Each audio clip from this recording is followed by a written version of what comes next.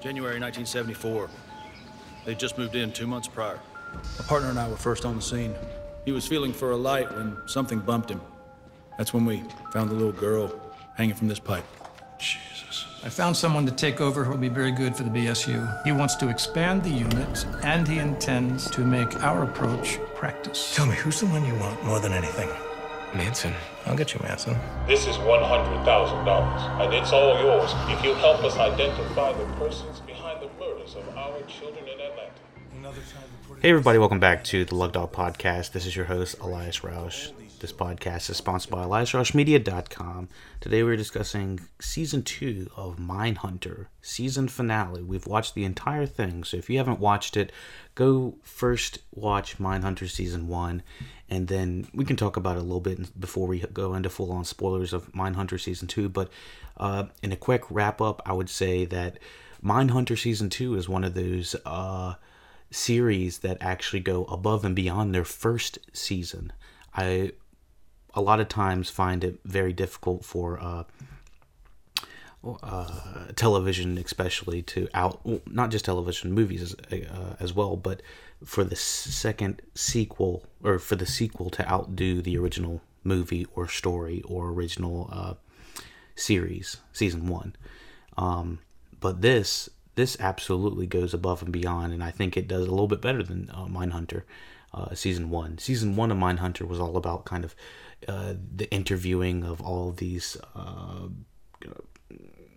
killers and stuff like that, crazy psychopaths, that type of thing. Season 2 has much more of a line, B line, and a C line. The C storyline still has to do with the one character that we have been following for a handful of minutes at the beginning of each episode, which has to do with the BTK killer, and it revolves around what is the BTK killer was identified as Dennis Rader, a guy in Kansas who ended up killing 10 people over the course of it looks like almost 20 years. Let me see. Is it 20 years? It's a very long time he had been doing it. But anyways, at the end of season 1, you are kind of expecting that the BTK killer is going to kind of come to a head. But if you know anything about the real life story of the BTK killer, he's not caught until, spoiler alert, till 1991, and we're still in the middle of the 80s. So from the C plot, we do not get full definitive answers to this particular storyline. It does some of the best camera work and story work when it comes to showing this guy's just behavior and how weird he is, and just kind of strange behavior this guy has. And he's probably only on screen a total of like 20 minutes for the entire first 2 seasons. So that character is played by, let me see,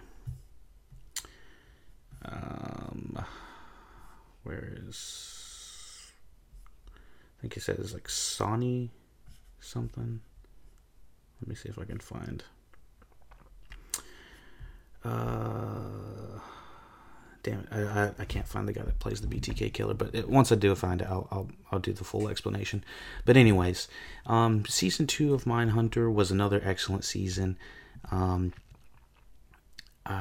thought the 9-episode series worked excellent. The first series was 10 episodes. The first season was 10 episodes. I probably could have watched the full 10 episodes. Let's hop into the synopsis of episode 1. So, amid sweeping changes at the BSU, Holden deals with severe repercussions from his close encounter with Ed Kemper.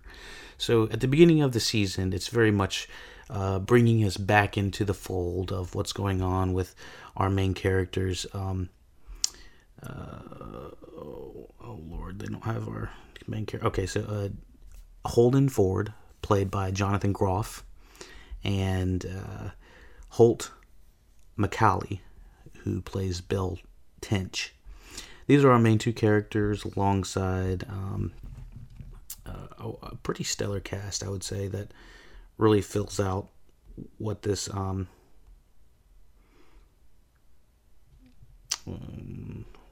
is she? Hold on.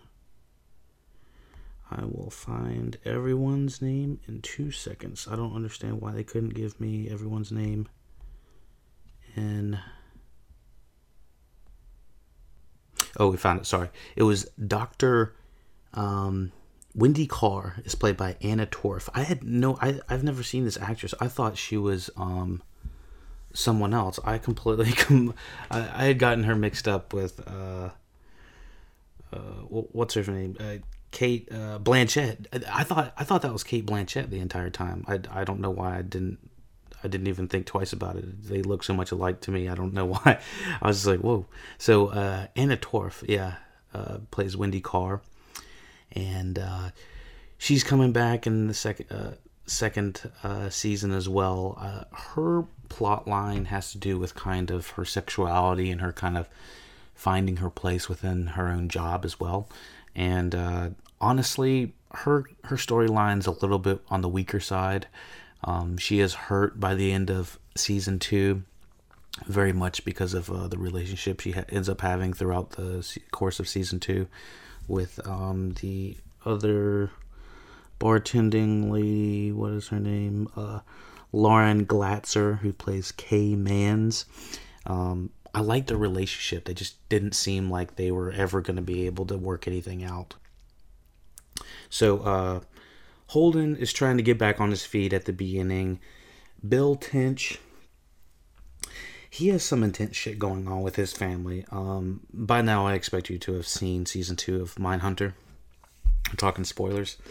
Somewhere around episode 2 or 3, Bill finds out that his son has witnessed a murder that was caused by some elder kids in the neighborhood.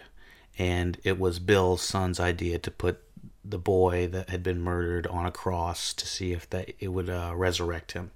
Obviously, by that time, things had already gone way south. And long story short, Bill's kid ends up being traumatized. And because of that, it really puts a heavy impact on Bill's and his wife's marriage. Mostly because of his son not being responsive. And there's this whole underlying message of him being adopted or something like that. And the mother starts to have spiteful feelings towards her adopted son, and saying like she's not responsible for the things he did because he was adopted. Some of the most heinous shit I thought I've ever heard, especially because I come from an adopted household. I'm like, to hear this shit made me almost actively angry to hear that she would try to rid herself of any causality that her son had done. The fact that he is adopted has literally zero to do with what the crime is, and it absolutely drove me up the wall. So as soon as Bill's wife starts to introduce the fact that, I don't have to take responsibility for our son's actions because, he's not technically our blood son, that just drove me up the wall. I was like, fuck this lady, get her out of here. Bill's wife's is the big C word in my opinion. I was done with her. Get her out of here. And it seemed like there's this big underlying story development. There should have been this big story development throughout the season that would have kind of helped us introduce us to what was going on through her son's mind, or through their son's mind. He's very withdrawn through the majority of the series, and he doesn't, smile. He looks down, says very little. And a lot of the Atlanta, quote-unquote, Atlanta child murders that were happening were starting to reflect back into Bill's personal family, and he was kind of correlating the killers to his son, and he was kind of getting upset in a way that I was getting upset to say that his son was not trying to do anything deviant, and that's what really upsets me about the whole situation. I will say the entire series of season 2 did feel like we were heading for a certain plot, but we ended up kind of steering in a different direction. The first couple episodes were looking for the BTK killer and really talking about it and addressing some of these other killers that they, like Charles Manson and Ed Kemper come back. But they really go to the length of interviewing some of these serial killers again, and then kind of diverting their resources to try to find the Atlanta child murders. It was interesting how that was happening. I think her name was Tanya at the hotel, and she was the one. It kind of felt like she was interested in Holden for, to go on a date, but really she was really interested in him to come talk to all these mothers that had lost their children and stuff like that. And so that was what really grasped me. I was like, ooh, this is, it turned it on its head of what was really going on. And I was like, this is kind of interesting. And so the more that it was happening, the more I realized I had actually listened to the podcast that revolved around the Atlanta child murders. And I had heard all about Wayne Williams.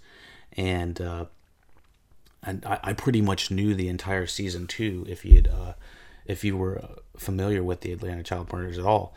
But evidently, I could even call before it happened, the type of evidence that they were going to find, because it was the same evidence that they found in the podcast. So a lot of this stuff in season 2 is lifted straight from real life. I will say the guy that played Wayne Williams did an excellent job. He did have this kind of he never admits that he's guilty. Even the real Wayne Williams never did, but there was just so many small little clues that would tip you off in that direction. And the guy that was playing it did an excellent job of kind of holding that back the majority of the time. Let me see if I can find the guy's name. Christopher Livingston. Wow, I can't even recognize this guy. It doesn't look anything like that. No glasses, no afro, no nothing. And he was in something called Servicemen and Unforgettable. I thought he did an excellent job. Let me see anyone else that we gotta check out on here. Yeah, I had some people. I had Kelly telling me that she thought it was the mayor, which I thought that would be kind of too on the nose a little bit, too movie-like, but this is also based on real life, so it couldn't have been the mayor, based on history, or at least there was nothing that was said that there was. I did find it relatively interesting, the fact that it's Holt that's really insistent on Holden, that is really insistent on trying to find a black individual that would be fitting, that would fit the profile of the killer, mostly because all of the black community within the show was very set on it being a KKK member, which I didn't want to.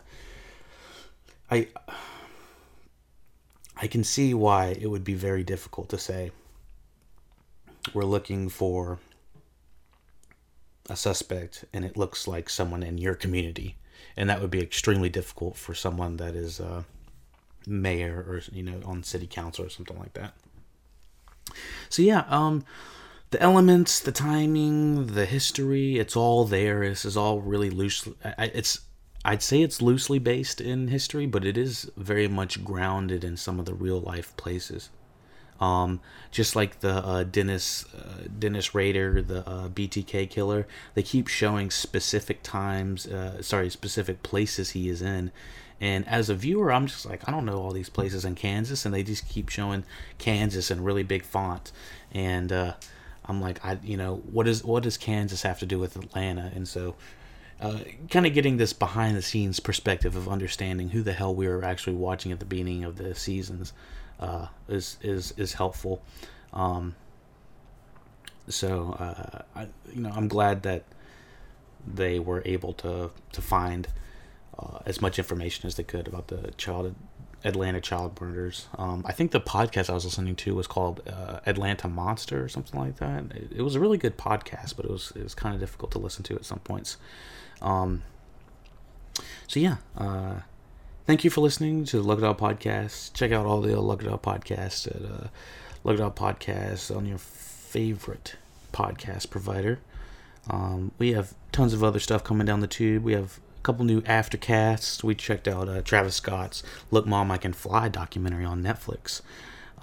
If you like some more Netflix, check out Money Heist, Netflix's Spanish bank heist series.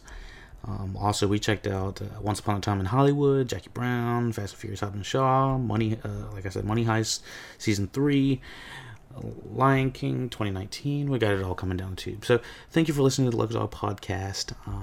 Check out all the other Lug Dog podcasts. Links are down below. Donate, paypal.me/Lug Dog Podcast. Email, Twitter, Facebook, Twitch, Instagram. Links all down below. I appreciate everyone listening to the Lug Dog Podcast. We have tons of people coming in from the States, as usual, Canada, Germany, the UK, Pakistan, Egypt, South Africa, Nigeria, Mexico, Morocco. They're all coming in hot. Thank you all for all listening. You're helping us all grow, expand, and learn. Thank you for listening to the Lug Dog Podcast. And take it easy. We've got 19 dead black children. You telling me that's a coincidence? One more thing. Manson is small. Like really small. Try not to stare.